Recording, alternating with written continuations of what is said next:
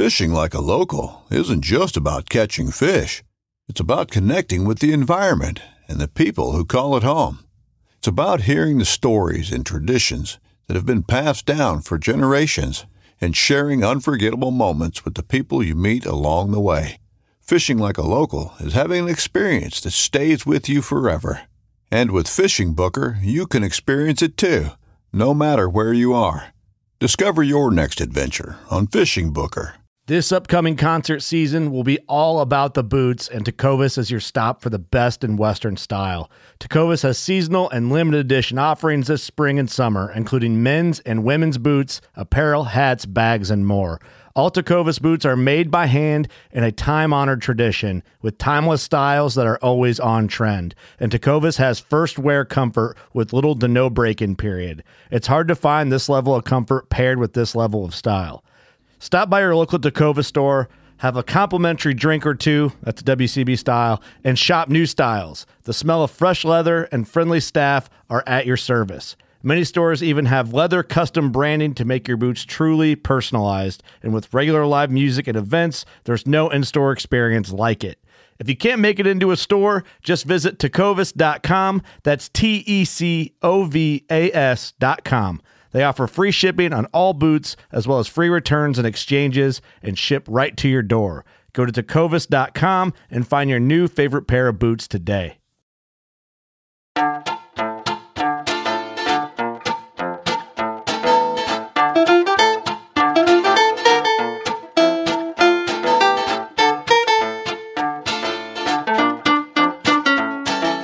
I'm April Vokey, and you are listening to Anchored, my chance to speak with some of the most influential people involved in the outdoors today. Join me as I travel to sit face-to-face with my guests in their own homes to learn more about their careers, opinions, history, relationships, and life both indoors and out. Rob Sitch is certainly one of the most unique fly fishermen I've ever met. A doctor, comedian, director, and actor, his television series A River Somewhere took Australia by storm. 20 years later, his show is still regarded as one of the most groundbreaking fly fishing programs to ever hit the air. I sat down with Rob at his production house in Victoria, Australia, to hear more about his inspiration for the series.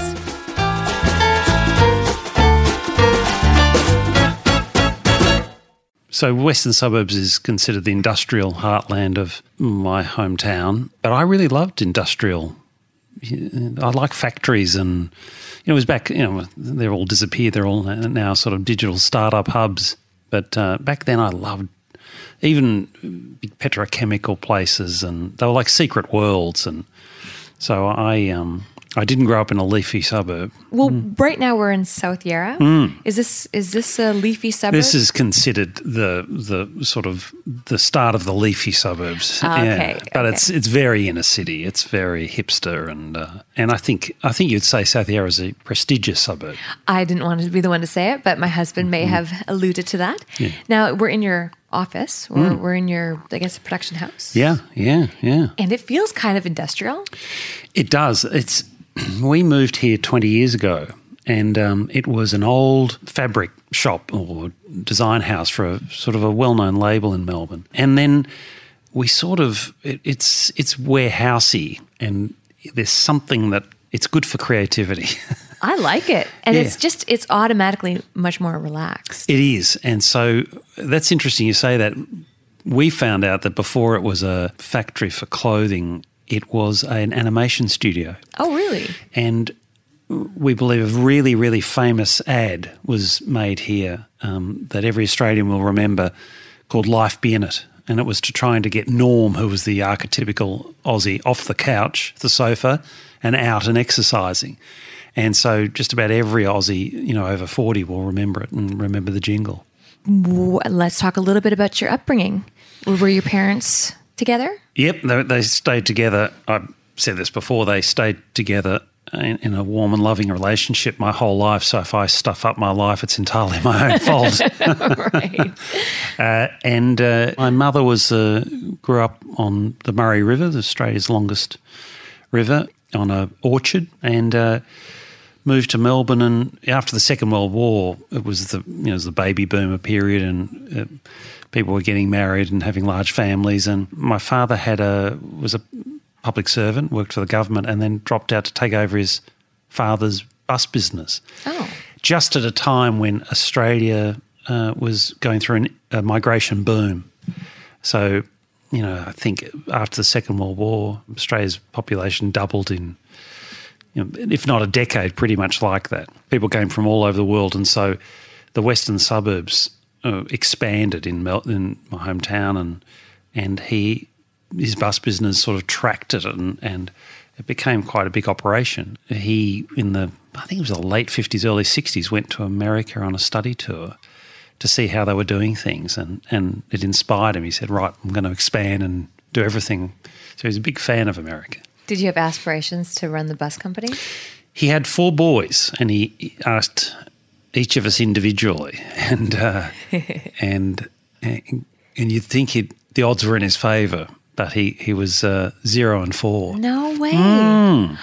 Oh. But everyone ended up doing something that, I think he was wise enough to realise that, that we had our hearts somewhere else. The eldest boy was travelling the world as a management consultant in London and New York, and I don't think he bothered asking him. Right. And he worked his way down and got a no. And that's all right. I think he was happy that he had kids that knew what they wanted to do. What were you wanting to be when you grew up? That's a very, very good question. I wanted to be a fighter pilot in the Royal Australian Air Force. Really? What inspired that? So my father was in the Air Force during World War II, and my mother's brother and my other uncle, just about all of my father's friends were Air Force people. Okay. And had been in Europe and over the Pacific. And I just sort of thought it felt natural. I didn't know anyone that hadn't been a pilot. And when I was 16, I did a medical, and the doctor said, did you realise you have a defect in your colour blindness? And I asked, would it prevent me from joining any of the armed forces? And he said, absolutely. Mm-hmm. And pilot, he said, no chance. And so then I went, I didn't have a plan B, so I had to think. Well, you had a plan B. It was buses.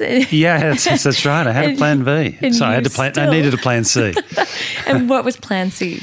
I decided after that I'd try different things. And I remember when I was at school, I dropped out of pure mathematics, and I thought I'm not going to need that anymore, and did English literature on a whim.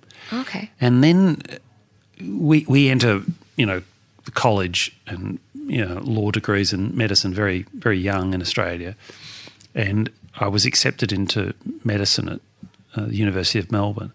So I was 17 and I thought, gosh, I've never really looked at the life sciences. This sounds interesting, something completely different. And so I did that, and I'm still sort of registered as a medical practitioner, much to the shock of everybody, myself included. I looked you up and I thought, this is the same Rob. I know, it's weird. That's weird. So yes, is it true you delivered babies? Was that what you? I did. You had to do 20 when I was there, okay. Which is not, compared to someone who does it for a living, is not many. But it's funny.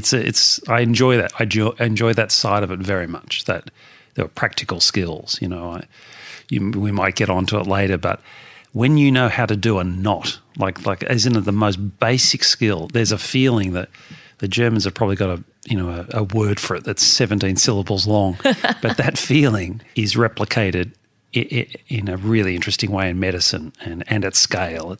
I enjoyed every practical thing I did. So why did you leave it? A very curious thing happened to me when I was studying medicine. A friend of mine, slightly annoyed at the terrible roles that we'd both been given in a college drama. Oh, so in college, I should backtrack. When you were in college studying for medicine, were you also enrolled in drama? No, I just decided to do. There were plays that that various drama societies put on, and part of my notion of trying different things, I thought I might try this acting. I'd never been on a stage, and so I was given to say it's a minor role is misleading because it wasn't actually a role. I had to do the sound effects for the actors on stage, and it was a play called Our Town by Thornton Wilder, an American playwright. And a friend of mine who was also in medicine felt that his 8 lines as The Undertaker were so beneath him. He said, let's go and try it for a comedy review. Oh, okay. So I did that, and then 2 years later we decided to take a year off and tour something professionally. And then the Australian Broadcasting Corporation, which is sort of public broadcasting, commissioning editor came and visited that production, and they wanted to do something young. So it was sliding door upon sliding door. And then so suddenly at sort of 22, I found myself with a TV show with some friends.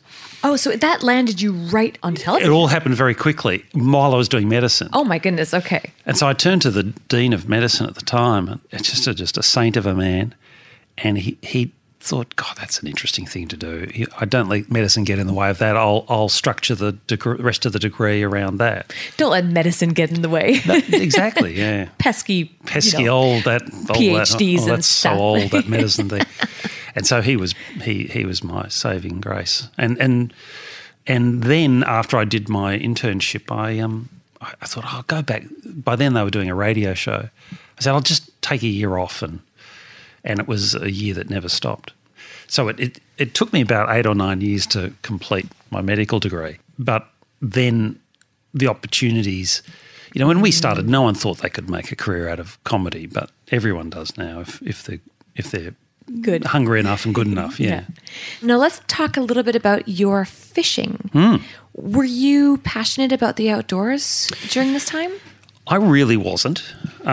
And there's a certain irony I've noticed in the state we're in at the moment is home to a really, really famous school, an outdoor school called Timbertop, which Prince Charles, His Royal Highness Prince Charles, attended as a kid. Oh, really? Came out here. It's a very famous school in Victoria called Geelong Grammar, and it's Rupert Murdoch went to Geelong Grammar, and Prince Charles as a teenager was brought out here for I think maybe 6 months to go to this. They spend a year up in the mountains.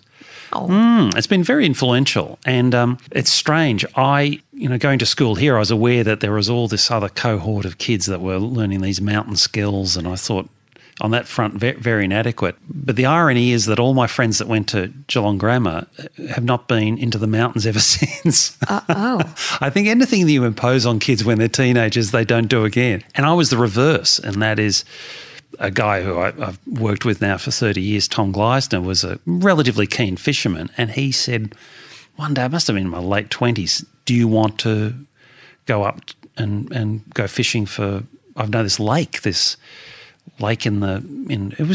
not far out of Melbourne, and it was in this forest, and I don't think it had a large head of fish in it. And I went up and I literally, as the saying goes, I got hooked. I went, this is so brilliant. Yeah. It was a beautiful place, and it was only as we drove out I saw the sign saying fishing prohibited. Why would you start any other way? And we literally caught I think it was a redfin and maybe one trout. And I literally, just a light went off, and I thought, there's no better thing to do than be in these mountains, and the idea of chasing fish and learning how to do it. And we decided really early on, within the first 6 months, that we were going to learn fly fishing. Why fly fishing? We just could see our journey. We just looked at it and went, that is got to be one of the most beautiful things you can do in the world. And we decided really early on we weren't going to muck around. We were going to wait and go up for a full instructional camp on a beautiful river called the Ovens River in a place called Porpunka, which in Aboriginal terms meant light wind. Okay. Yeah, and they're blessed with, a bit like the leeward side of the Rockies, if it's not raining, it's sunny, or if it's not snowing, it's sunny. So you get that beautiful, there's no in-between weather. And we did that, and we went up and threw ourselves into it, and then got equipment, and then we really got kind of addicted to it. And for good reason. That we've got our home rivers are all within 2 to 4 hours. You can get into beautiful places with great weather, and they just seem to be full of trout back then. There's been variations since then with drought, and we would go for days and go till darkness and walk out with headlamps and, and then we discovered New Zealand, and so I spent an enormous amount of time in New Zealand, and it's interesting. It's the fishing has gone through variations since then, but the addiction hasn't changed. This was in your 20s, you said? Yeah, and so I reckon we've been fishing for nearly 30, fly fishing for nearly 30 years now. So all the while you're still doing all of this television stuff? Yeah. And I mean, let's just jump straight to it. Just so I have a better idea of your television timeline, which show did you start off with? It was a show called The Degeneration, and it was on the Australian Broadcasting Corporation, and we did three series of that. Which is the show where you're doing all of these hilarious impersonations? Oh, that was it. So that was a few years after that. We went off and did a radio show for 3 years, and then came back. It was called The Late Show, and that was an hour of live television on a Saturday night about 10 o'clock. But there's only about 6 or 7 of us writing it all, and we bit off way more than we could chew. How so? Well, it was weekly. It was an hour of comedy with just 6 people filling it, and there's no ads on the ABC, and live's not straightforward, and we kind of had the vibe of what we were doing in our heads, but the execution we didn't. And so in some ways, in the first 10 weeks, we had to learn on air.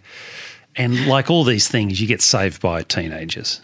Now teenagers, are a captive audience because they can't go out on a Saturday night. But it was before social media. So what was happening was we did that I think we did about 40 plus episodes of it. And it was pretty packed, and slowly the ratings rose. And then we put out, and back then, kids listening won't know what this is. It's a DVD, but it was on VHS tape, Sure. And we put them out, and we went to just signing. We thought there'd be about 3 people in the shop, and it was hundreds. And it was, now you just look up Instagram and you get tweeted whether anyone's catching on. And then we stopped it, never did it again.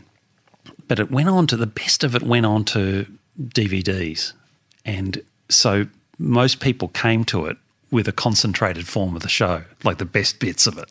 Okay. Yeah. And so it sort of had this life that never stopped because of that it got preserved in its best possible form, Okay. So if you had to give me a rundown of all of your series that you've done. It was the one while I was doing medicine, which was sort of the same idea, but about 3 or 4 series. Then we did radio for 3 years. Then we did this thing called The Late Show for 2 years. And then we did it was sort of, in some ways it was ahead of its time, a thing called Frontline. It was about a current affairs, think of those programs on CNN, a very, very tabloidy but highbrowed, newsy current affairs show. And but you acted in that behind one? the scenes, yeah. So we was it kind of like an Office, like The Office? Yeah, but years in advance. We used to say it was a satire, half a satire on Office and half a satire on news.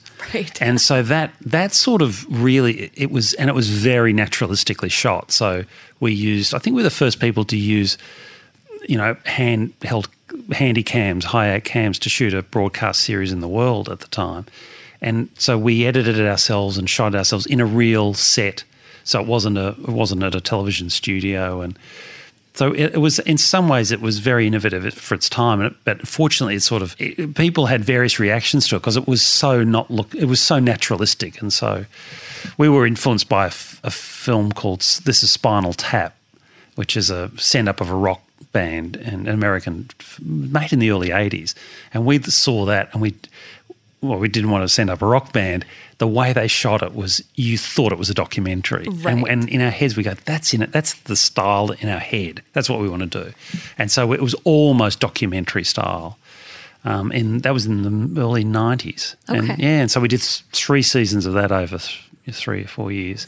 Since then we've done a lot of different things. We made some movies. You made one of my favorite movies, The Castle. Oh, right, is... Yeah. I mean, when I found out that you wrote that, yeah? Yeah, co-wrote it with the others, yeah. Couldn't believe it. I mean, that in itself, before I even knew you were an angler, that in itself had me wanting to come and interview you because it was so genius. Yeah. So what year was that? That was 96. How can my American or my North American listeners watch that? I think it's available on iTunes. On iTunes? Yeah. The Castle, the sense of humor, it's bang on. It's perfect. It's very... I guess it's very western suburbs Melbourne in a way, but it's it's a father who thinks his family is, you just can't get better. Yeah. And a house that you can't get better. But the house is right on sort of an international airport and the planes are landing. In fact, that house only got moved at the end of last year. Based on a true story, right? Yeah, well, the house was still there. I knew where the house was as a kid. Oh, so it's funny that the true story came after it because we were joking about that house and I said, oh, it's still there, and we were thinking up movie ideas. And then we came up with this idea of imagine if it was compulsorily acquired by the government, but the family thought it was the best house around. And so, but since then, people have told us a multitude of stories that are similar. You know, how come you chose not to act in that one? That's interesting. I think because we wrote it first, and we just looked at the parts and went, no, that's not me, not me, not me, not me, and we're not afraid to do that. We've done that quite a bit over the years, and because we direct it, write it, and edit, and that's enough work, and so that was in some ways an odd film. We shot it very cheaply and thought it was going to be a calling card to go and do bigger films and more expensive films, and then it got released and sort of it took off a bit. But again, it's one of those films that it's become a bit of a thing in Australia, a bit like, I don't know, like the Blues Brothers, or, you know, like a film that it did okay when it got released. It really did solidly, but it lived in its, you know, DVD and repeats on TV. It does, yeah. And that's, I don't know, some films get that from being repeated, you know. It's iconic now. I'm always telling him he's dreaming. It's like a household line. So a few of those things came from our various families. So one of the guys that co-wrote it, Sandro Chilara's father, is a lawyer featured in the film. And we based some of the stories on, he was a suburban lawyer and still practices in his 90s.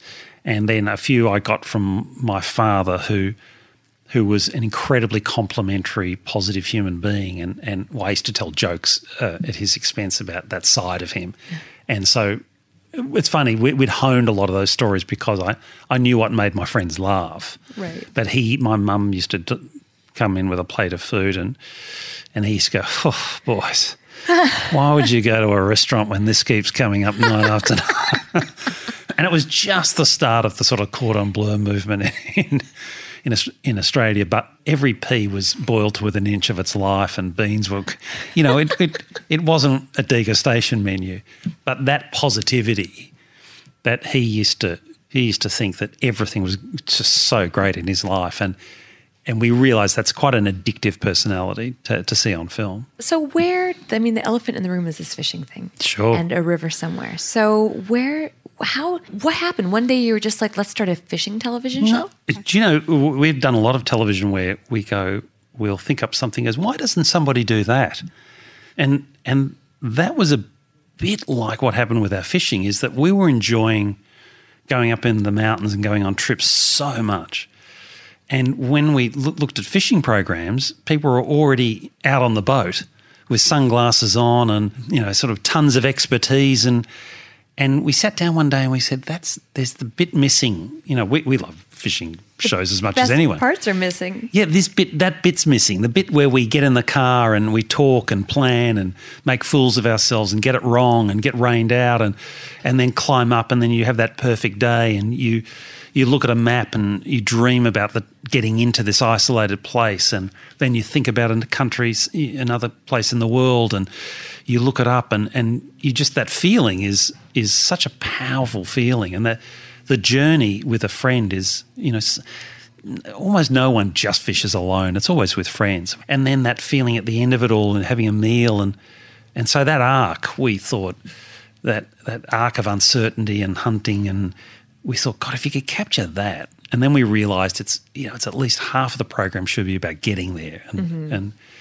so then we toyed with it. And then we thought that's something inherently so beautiful about fly fishing, and it tends to be done in the most beautiful places in the world, and it's exotic. And I think what everyone's realised now is you don't have to be an ice trucker to watch Ice Trucker TV. Right. Yeah. So, and we just went and did an experimental one and showed it to people, and people who didn't fish said, God, I love that. I love the mood it puts me in. And we thought, we might have something here.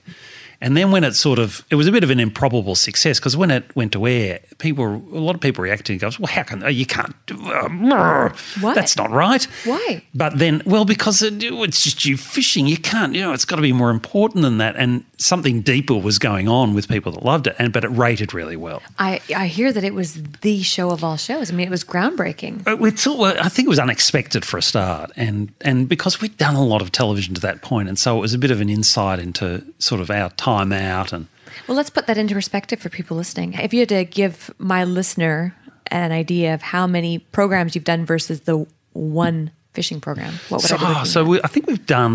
I think we've done 9 or 10 completely different TV shows. One of which is still on.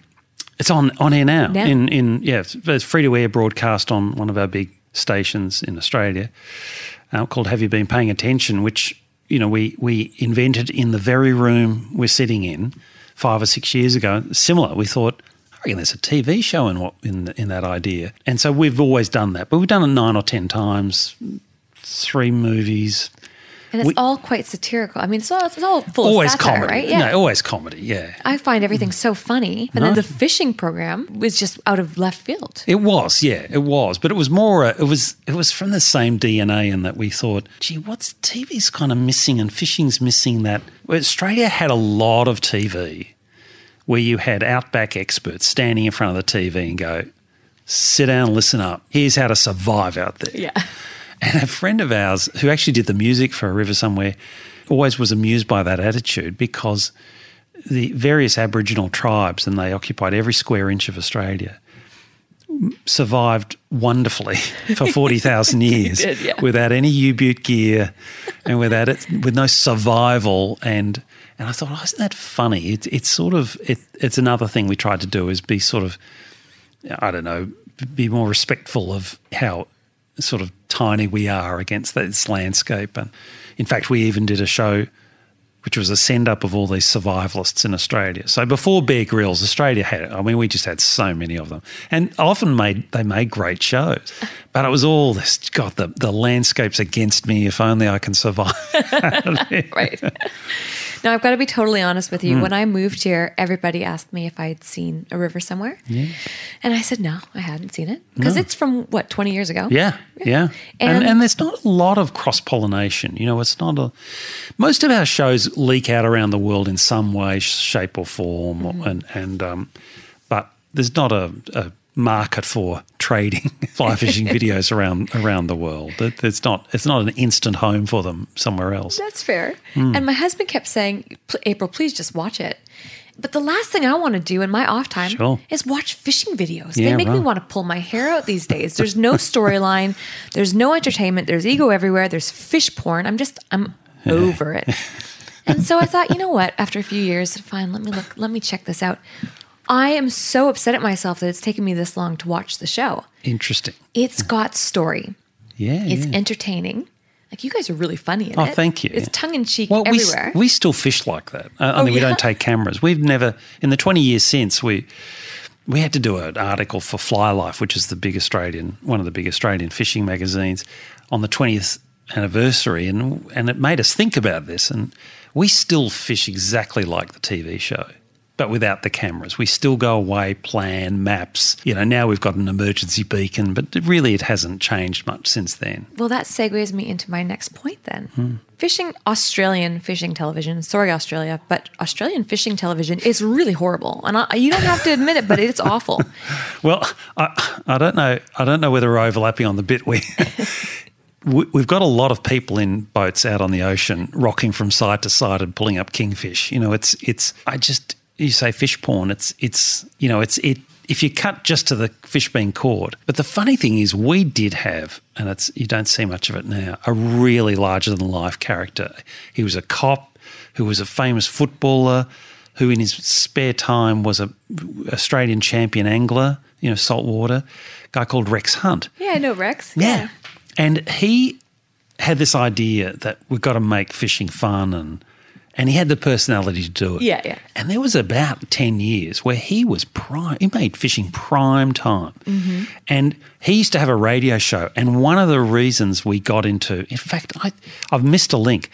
He used to have a fishing show on a Friday night, which I loved, and I didn't fish. And I used to imitate him. And I go, folks, I went up the Macaron River and I put on a size 12 salter. Off! The fish got it. And he used to, and it was so, I loved the way he talked. And he used to go around the grounds, let's go up here, what's the fishing like here? And it was such a great fishing program that Tom turned to me and said, do you want to actually go fishing? And by then I was going, yeah, I'd love to see what all this is about. And it was because, in a way, it was because of Rex. He was just a really super large, it makes you think if you want to sort of revolutionise anything, get someone with a big sunny personality. He's dynamic for sure. Yeah. But I think he deserves a lot of credit in Australia. Well, maybe I'll sit down with Rex too. Can I say, Rex is like he appears, but Rex's fishing story is quite incredible. He had fishing stores, and he was a superstar. Yeah. And the only fishing superstar in the world, probably. Right. When you need mealtime inspiration, it's worth shopping Kroger, where you'll find over 30,000 mouth-watering choices that excite your inner foodie. And no matter what tasty choice you make, you'll enjoy our everyday low prices, plus extra ways to save, like digital coupons worth over $600 each week. You can also save up to $1 off per gallon at the pump with fuel points. More savings and more inspiring flavors make shopping Kroger worth it every time. Kroger, fresh for everyone. Fuel restrictions apply. So why, though, 20 years ago was something so incredible put out by you guys? Now here we are 20 years later and there's still... People keep telling me, people used to come up with us and go, why don't you do one about golf? Or why don't you do one about surfing? Or why don't you to do a similar show? Yeah. And people tell me, we tried to do one like that and it didn't quite work. And I don't know. I think it's fishing was the right home for that. The fishing trip is a much storied idea. But I think people keep telling me that people are, a combination of cheap cameras and drones. There's some really interesting videos out and about in the world, but it just takes a bit of time and skill and discipline to shoot all the bits that you don't think are interesting and make them interesting. You sort of think, well, why wouldn't you just be on the river catching fish? And we know that after about 5 minutes, you click YouTube somewhere else and grab another video. Right. But I've seen certain excerpts of some of the stuff done in New Zealand. It's just absolutely stunning and beautiful. But those are videos, not series. No, not series. No. When I did a post last night just on my Instagram saying that I was going to come here and interview you and Joe. And my inbox filled up with people saying, ask him why they haven't put out another one. Are they going to put out another one? Can they put out another one? We literally have got a whole series, 2 series planned, because we used to just as fun. We used to say, where else would we go? And we'd get the whiteboard out and put 6 destinations up. And I think Kids Interrupted. You have 5 of them. We were talking about that earlier. I've got 5 of them. And does that keep you busy or something? Yeah, that's pretty.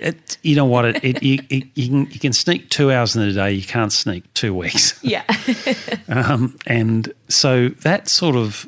But by the end of each year, Tom and I would always try and go away for 3 or 4 days, generally to New Zealand. But lately, we've just been going up to the mountains outside of where I live, and it was funny, because I had to do this article of, it's been 20 years, why haven't you? We start thinking about all these things. And we went through a period where we couldn't go into a more isolated river and sight fish for the biggest trout. And we sort of come down the other side of that mountain. And I noticed the line weight of my rods is getting lighter and lighter, and the rivers are getting sort of tighter and quirkier. And eventually I've got a 0 weight fly rod now and just love it to death, and love poking up tiny waters. And I'm sure that's a natural arc, but there's a series of rivers near us that empty into the ocean, so you can be casting with surf breaking behind you and freshwater trout that were put here 150 years ago in front of you, and tiny little rods, and that's like a wonderful discovery as well. But if you're too busy to get to fish as much as you would like to. Why not make a television series so that you have an excuse to be working to go fishing? Or is it just that the audience isn't there, the money's not there? I think when you've done 2 series like that, there's always been the chance to do it again. And in actual fact, some of the costs are just so much cheaper now than when we did. We shot that on film. We had to drag film cameras and film canisters, God. and this was before airport security got crazy. But even back then, we had to have things called carnets to move stuff through borders, but now with these cameras, just stunning pieces of technology and drones so it'd be cheaper and in some ways easier to do it. So I don't know. I don't know where the 20 years went, but we found other things to do. People want you back. Oh, the people are, funnily enough, of all the things I've ever done and Tom and I have ever done, people talk to us about that series in a way it's completely different to every other single thing we've done. And I'm afraid to go back and watch it because they're so warm about it. And I'm thinking, what are they talking about? And you hear this a lot from anyone that directs, a lot over their life. It's hard to watch anything back because you want to re-edit it. But we were coming out of this little stream that was emptying into the ocean, and a guy was putting on fly fishing gear. It's only a few months ago, and he said, "Oh, what a coincidence." He said, "I got into fly fishing because of you guys." And I think people, in one way, if you haven't seen it, it's a representation of what it will be like for you too. If you take it up, I've had friends take it up, sort of semi because of that, and we compare notes, and our notes are the same. We all love the same things. We love it. Yeah. So it's not a money thing. I figured you just moved on to better paying gigs. No, it wasn't. No, we in some ways we look with envy on the equipment that's available today, and certain places there's civil wars, so we can't go there. But there's so many wonderful places to go. I keep discovering little bits and pieces of the world that Lesotho. Do you know anything about Lesotho? Where is it? It's buried. It's a sort of I don't know what, it's a state within South Africa up towards the Drakensberg way.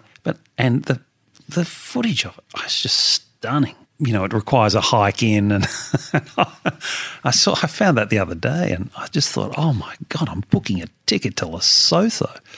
So there's no, Tom went through Slovenia on his wife's music tour. Oh, cool. And which is, and he said, the first thing we said, well, what are the rivers like? There's marble trout there, is that right? Yeah. He said they look fantastic, and the country's stunning, and so I think I think fly fishing is the bucket list that has no end, So how many countries did you guys go to when you shot that?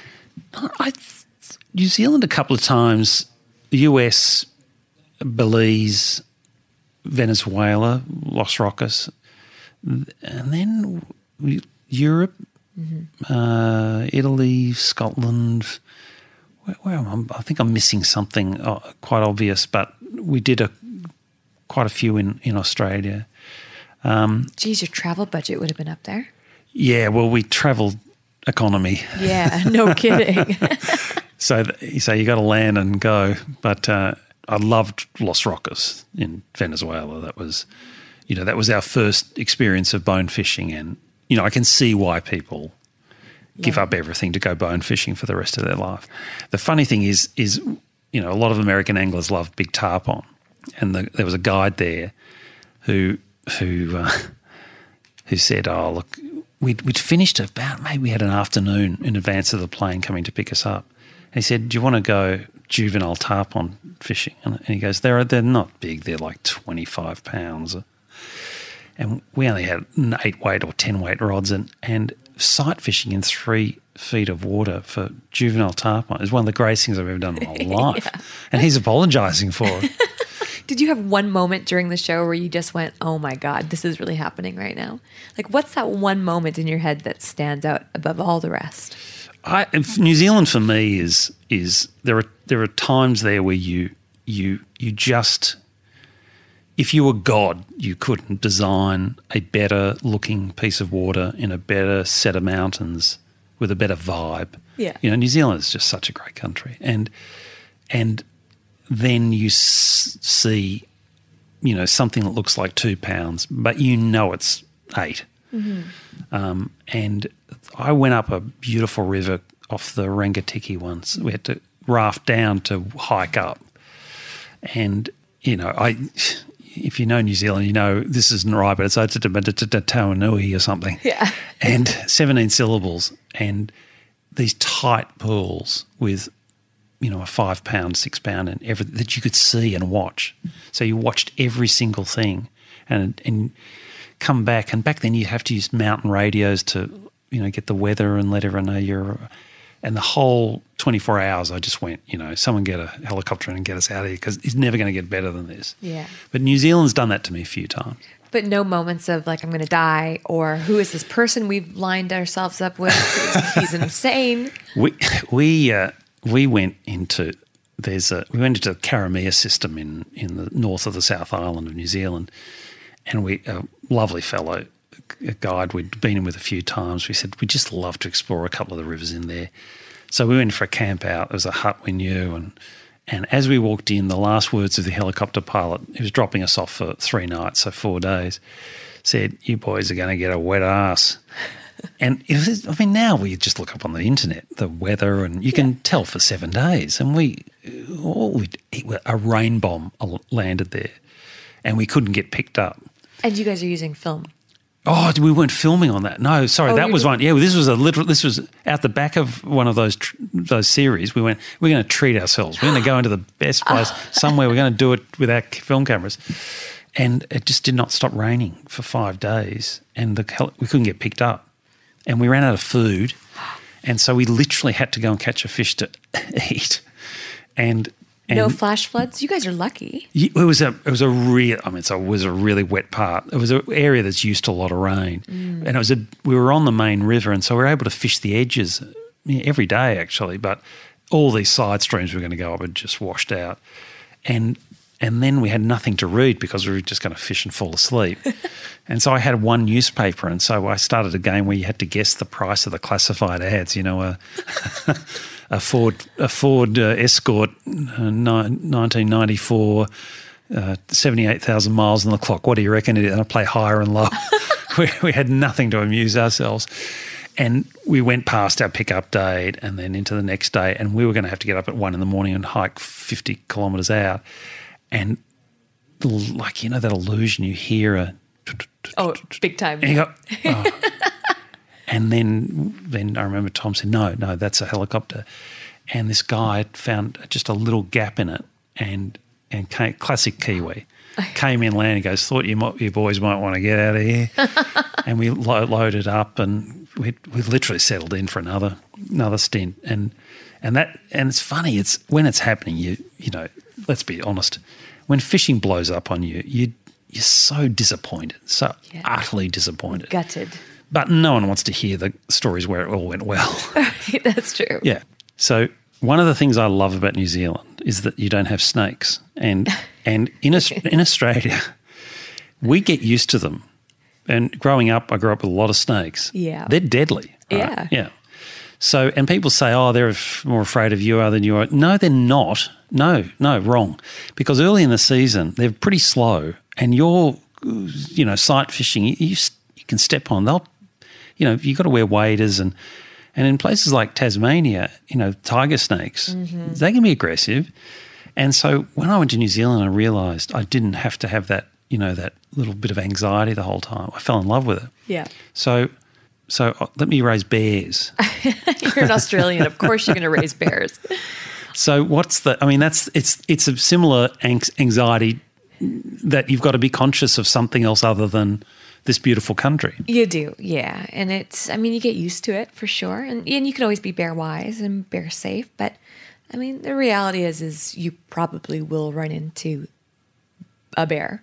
It just, the encounter, they usually are quite shy, and so they usually will want to stay away from you, but you just never know. Sometimes there's a bad bear, so you just want to be smart all the time. Do you pack heat, April? We're Canadian. We're just like you guys. I could have it depends on the size of the barrel, but anything like a handgun is a restricted firearm. Sure. And actually, I tried to get my license because I have my firearms license. Right. I tried to get my restricted firearms, and I couldn't unless I was part of a club, or I could prove that I do competition.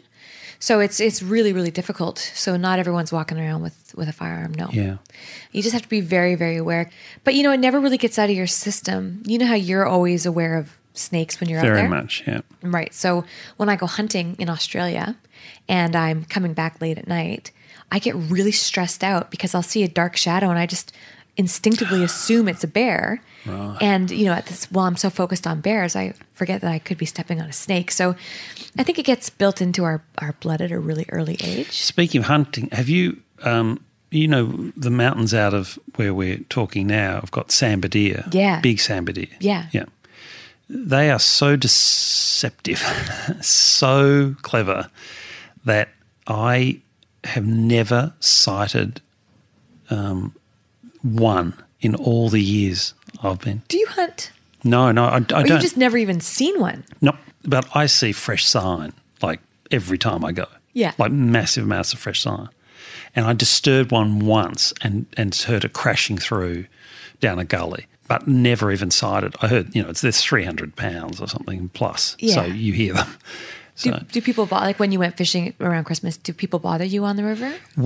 this is the curious thing. I think when we did the series, because we named the rivers we went on, people Would you change that now? No, because we sort of cut our teeth on a river called the Hauqua, and it's got a beautiful name, and it stretches. It's probably 80 kilometres long, and all of it can be fished.